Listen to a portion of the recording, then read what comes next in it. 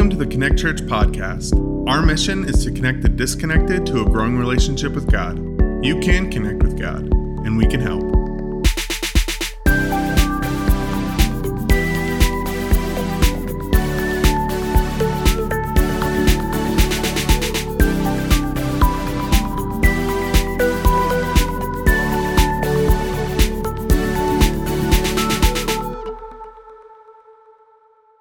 Good morning. It's good to see you all here.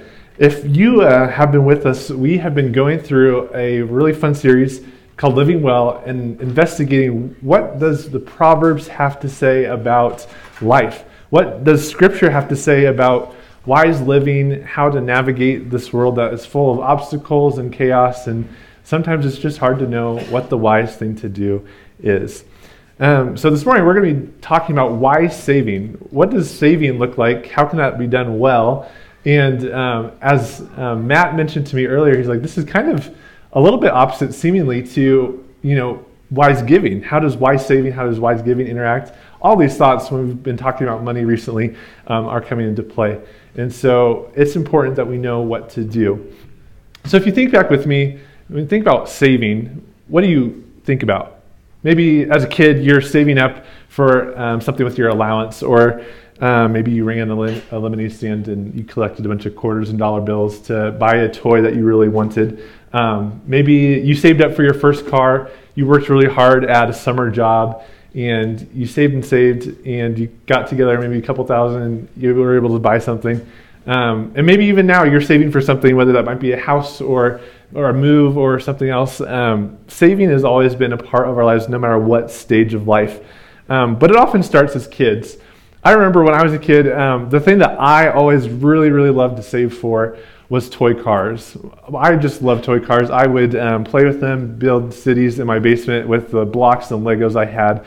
And so what I would do when I got my allowance money, like a quarter and dollar here and there, or when I would, get a quarter from the tooth fairy when I lost a tooth, or perhaps when I got birthday gifts, I would stack my money together, and what I really wanted was to buy a 5-pack of Matchbox cars from Walmart or Target.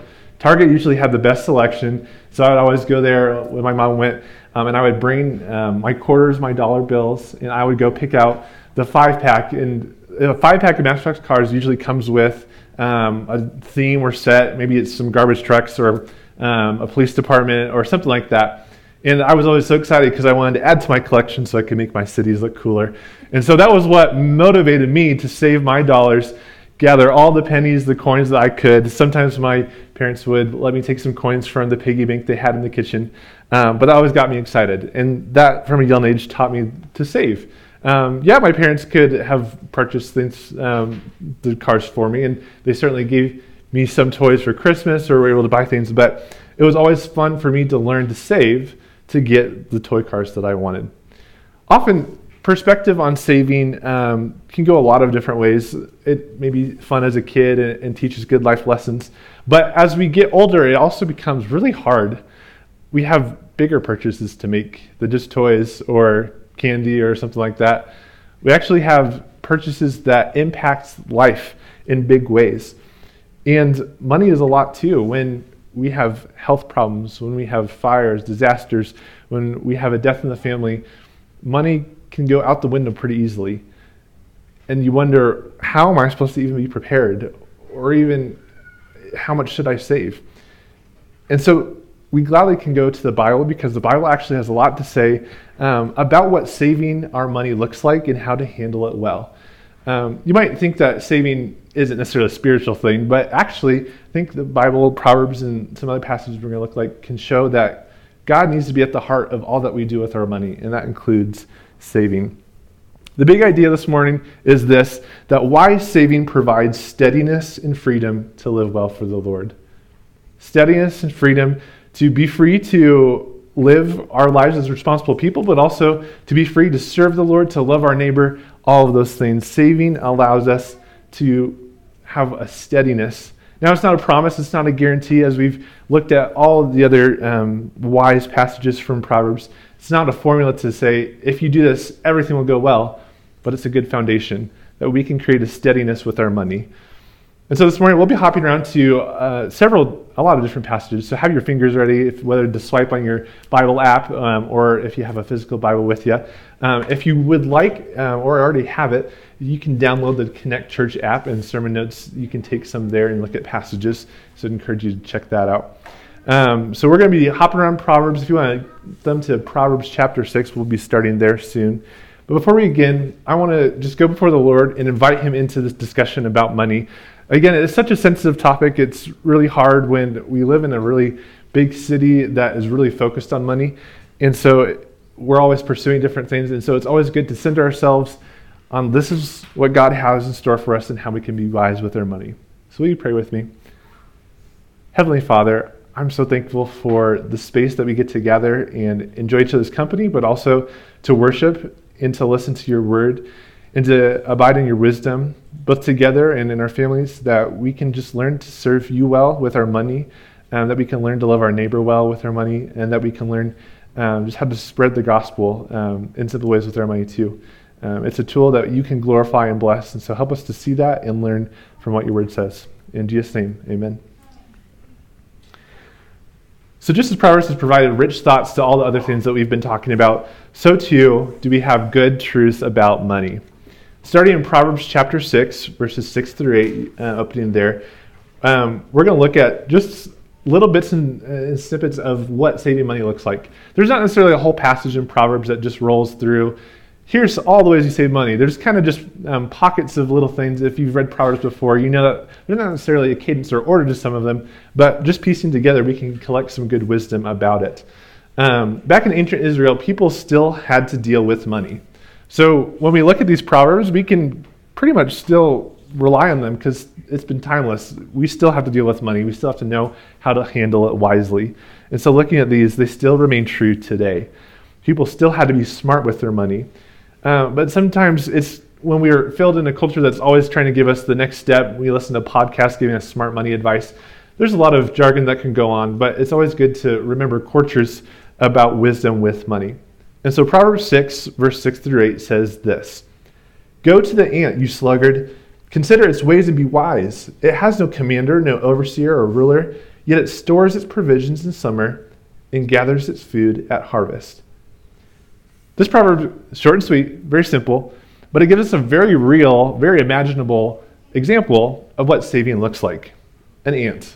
Ants are pretty lowly. We don't really maybe think about them much. Maybe as kids, they're kind of fun to watch as they work with their colony and collect different bits and pieces of food. But they have a whole colony to take care of, and so when winter comes along, they've got to make sure they have enough. And so that's why we often see in cartoons they're carrying off the big pieces of food from the picnic, and it looks kind of silly, but ants have a lot of work to do. They have to save and do it well, partly for survival. They're in their instinct. And they also are never slothful. You're never going to see an ant just, kind of sitting there, just, twiddling its antenna or something like that. No, an ant is actually going and doing things because it has a job to do, and it also knows that there is time constraint. The seasons are always changing. It needs to move. Proverbs 21 also contains some more wisdom for us that really pairs with this well. Proverbs 21, verses 5 and 20 are what we're going to look at. And here, just little short phrases, which are really great to memorize and just take home.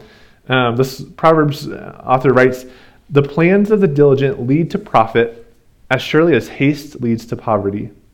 In verse 20 from chapter 21 says, "The wise store up choice food and olive oil, but fools gulp theirs down." This proverb leads us to the truth that saving requires preparation. It involves preparation. You can't just save and not put in some work to plan for the future.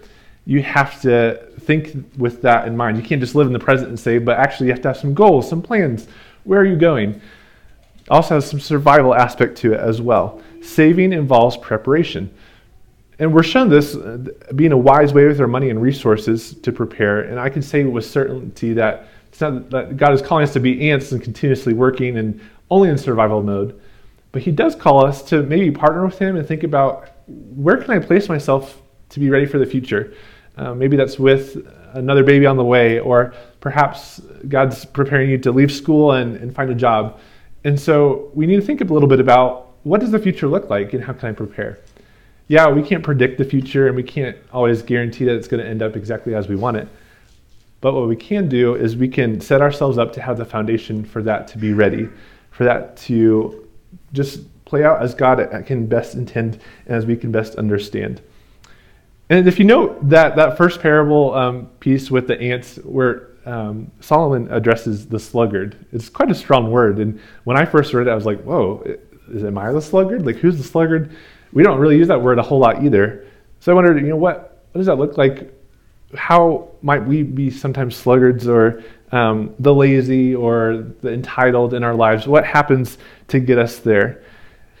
And sometimes I wonder it's when we think that we can just quickly fix all the things we know, like get cash grab, quick money somewhere, so we don't really have to invest or think about the future or plan well. Or perhaps just squandering, living in the moment, which is good to be in the moment, but also you can't just spend it all at once. You got to plan and think for the future. And so when I see Solomon addressing the sluggard, I think, man, it's when we're maybe thinking we can just skim by, when we can just hope for the best and maybe that paycheck will come in and I'll just, use it as it comes.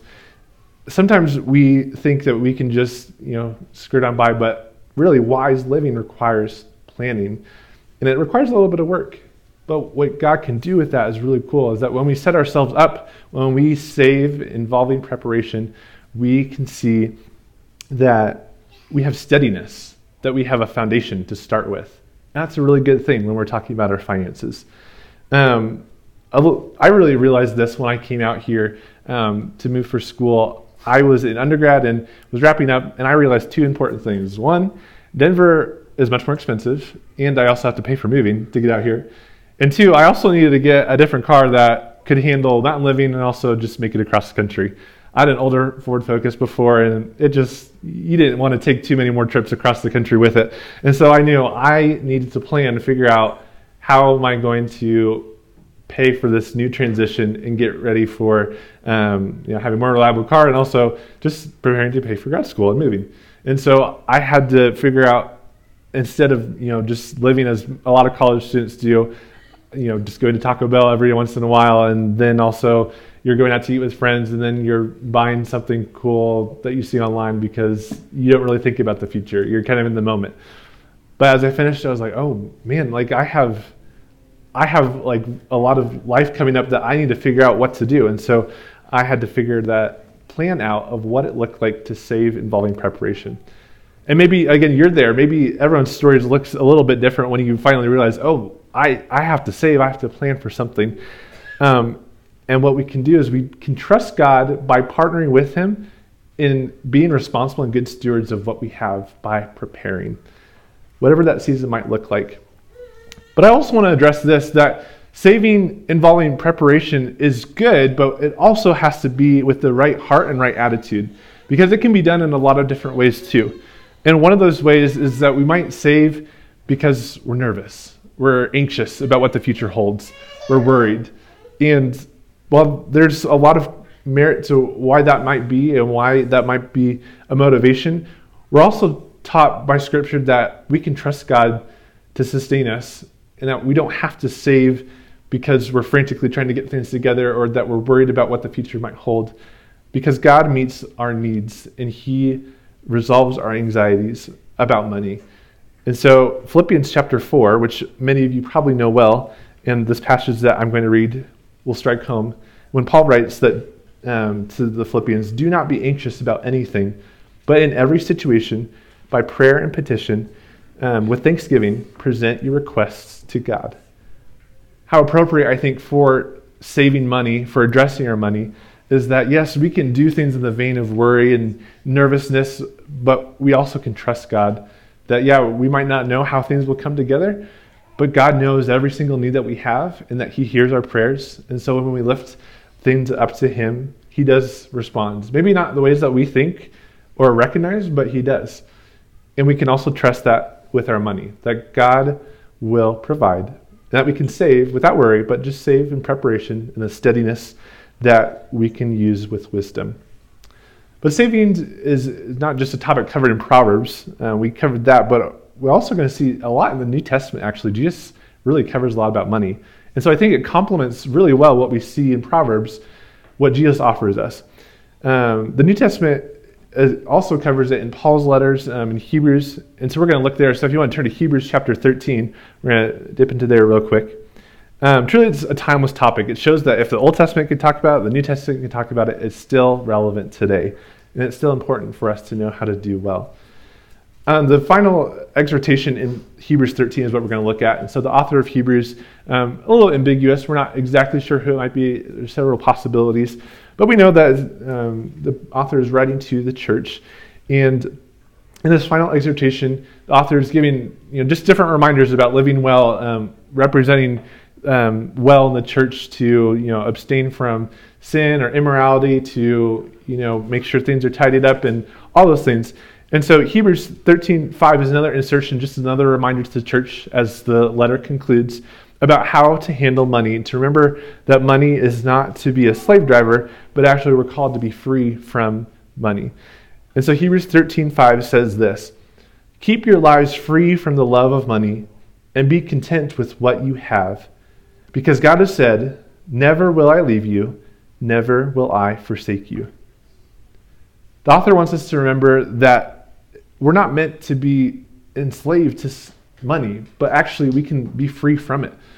Yes, the love of money is very real, and we've seen that in our culture across the world too, that money will drive us to do crazy things, to do terrible things, and turn away from the people that we love. And so we don't want money to be our slave driver. We don't want money to have power over us. We want freedom from that. And we also see that we can trust in that freedom from money because God has said, "Never will I leave you, never have I forsaken you." And so this should tell us that when we save money, we're actually enabling freedom. Saving enables freedom.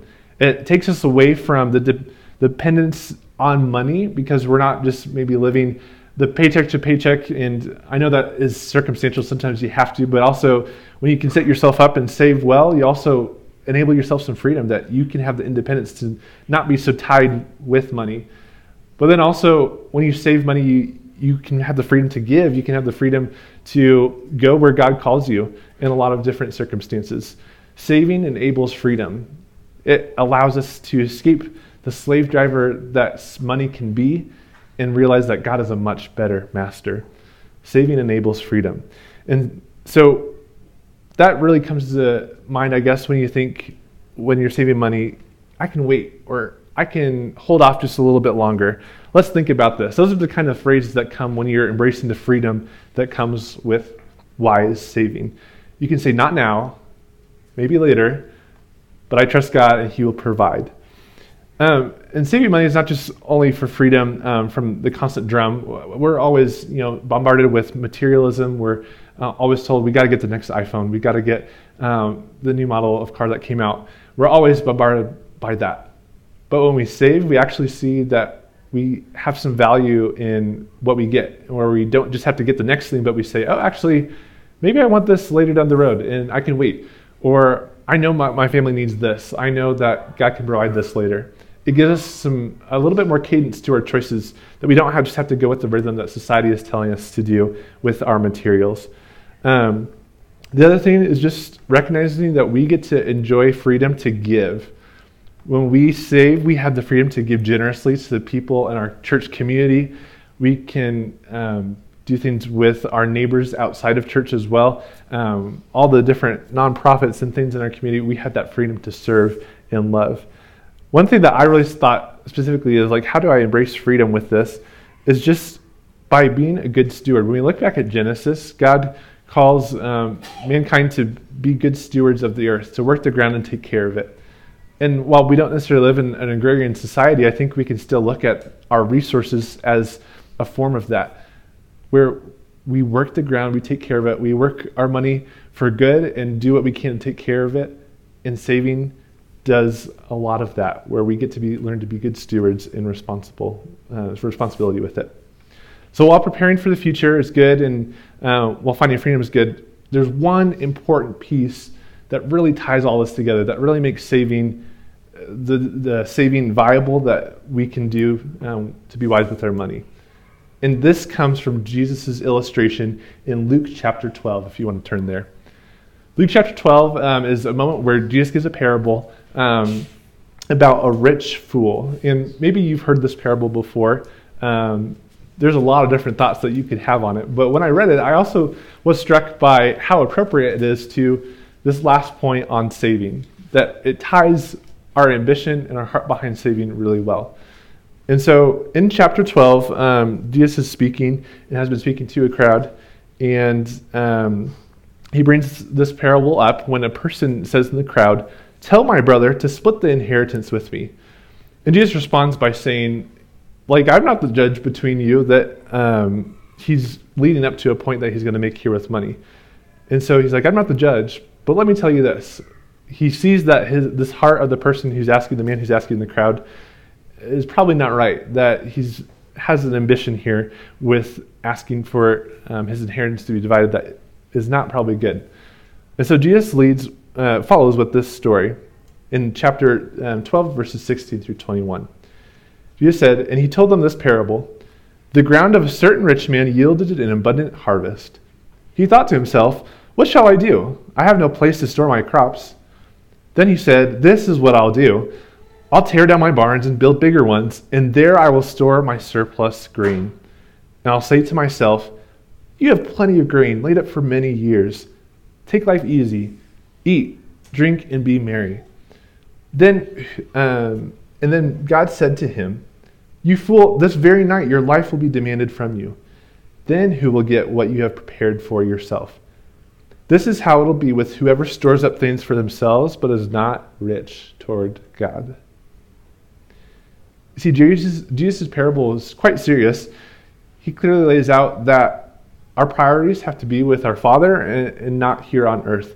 That our wealth should be in relationship with God and not just our bank account, our statements, our numbers, what we've invested in our portfolio. That's where our wealth should be. And that's where we find this last truth about saving, is that saving requires the right heart. We can't truly embrace wise saving if we don't have the right heart about it. Yes, we can prepare, but not worry. But yes, we can find freedom and try not to get caught up in the rhythms of materialism.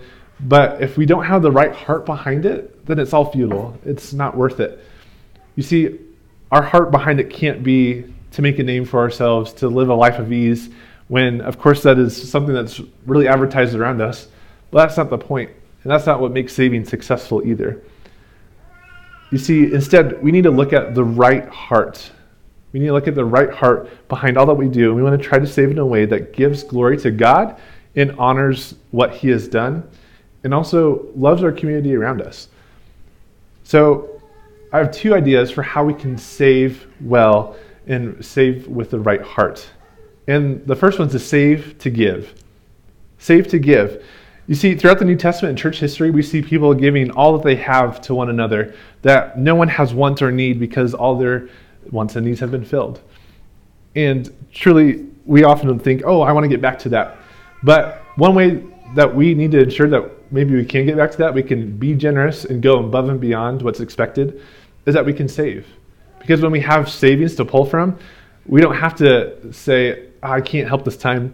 I don't have the finances right now, but maybe we have them ready because we've saved well. Or perhaps it looks like going above and beyond and paying for someone's groceries in line. Maybe you have a single mom as a neighbor, and it's just a lot to pay for her groceries every week, and so you step in and cover her groceries. You have the money ready to do that. Or perhaps it's paying the auto repair bill of someone in the church because they just can't afford it this week. Saving to give allows us to have the right heart because we see our money is not our own, it's actually God's. And then we also see that our wealth is not coming from the savings growing, but actually the investment in the kingdom that comes later. And one way we can do this is by, of course, reaching out to our different neighbors and different things like that.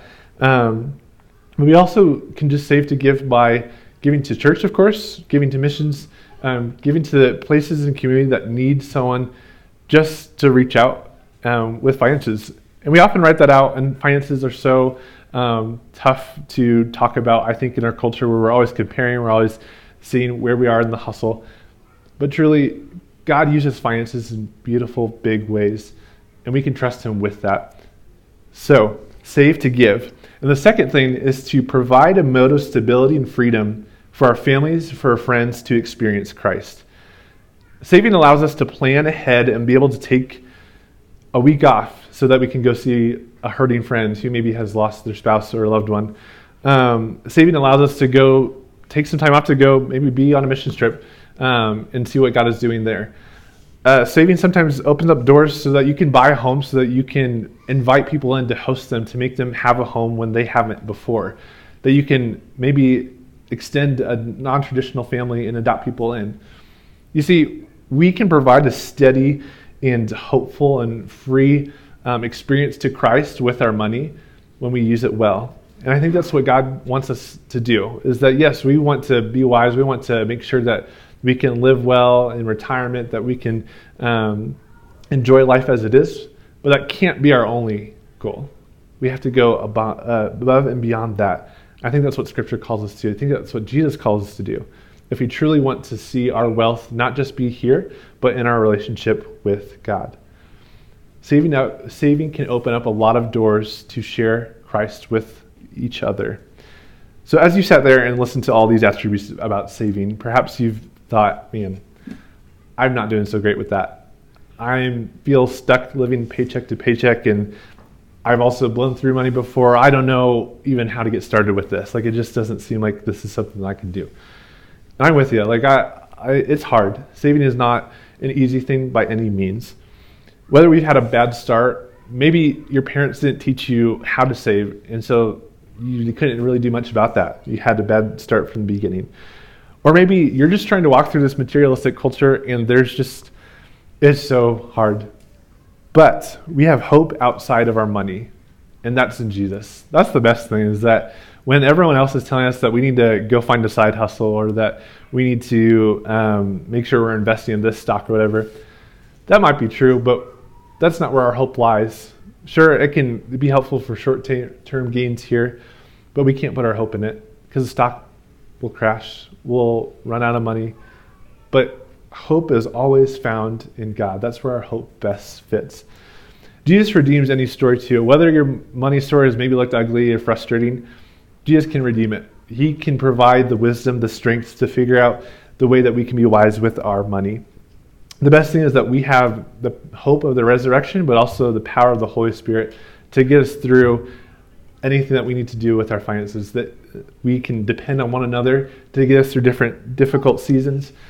See, when we talk about money, there's often a lot of different steps, and there's a lot of like, we need to do this and this and this.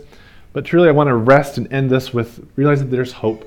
That money is not just this thing that we have to learn to deal with, but it's something that can be hopeful, that we can share hope with one another in using it well. So we ultimately want to hope in this, that we become more intentional, more generous, and more hopeful as we do day by day, as we look at Christ, that living as Christ does, as investing in Him, is the best investment that we will ever make. So as we reflect upon what Proverbs in the New Testament has offered us on saving, we circle back to this truth, that wise saving provides steadiness and freedom to live well for the Lord. This whole series has been about living well, and hopefully this morning that you feel that empowerment with saving. That last week you felt that with giving, and we'll continue that money, it doesn't have to be a burden, doesn't have to become an idol, but we can be free from it, and we can use it to glorify the Lord. So it's pretty opposite from the rest of the world. I know walking out here, you're going to be bombarded as you go to a restaurant or as you use your phone. You're going to be bombarded by ads and all these things telling you that you need this thing. But remember, you're not a slave to money. Money is not your master, but God is. And He is a good and faithful master, and He knows what you need before you might even realize it. So the stuff you buy isn't going to get you any of that, but the Lord will. So with that, save well and use it for the kingdom. Will you pray with me? Heavenly Father, I just thank you for the truth that you have in your word. There's a lot of just wisdom that we sometimes glance over, but I'm so that we got to spend this time talking about money and saving this morning. I ask that you would just impress upon us the generosity that comes with our money, that saving we can provide steadiness and freedom for ourselves and for the people around us, that we can do the gospel, that we can bring that to life, loving our neighbor and just giving well and all those things. And so empower us this week to realize that. Give us strength just against materialism and the hard things that we face in this world, always pulling out our money, but realize that we have hope in you and that is the best hope that we could ever have. Nothing else could give us that. So I just thank you for your Son that gives us that freedom and the Spirit that gives us the power. In Jesus' name, amen.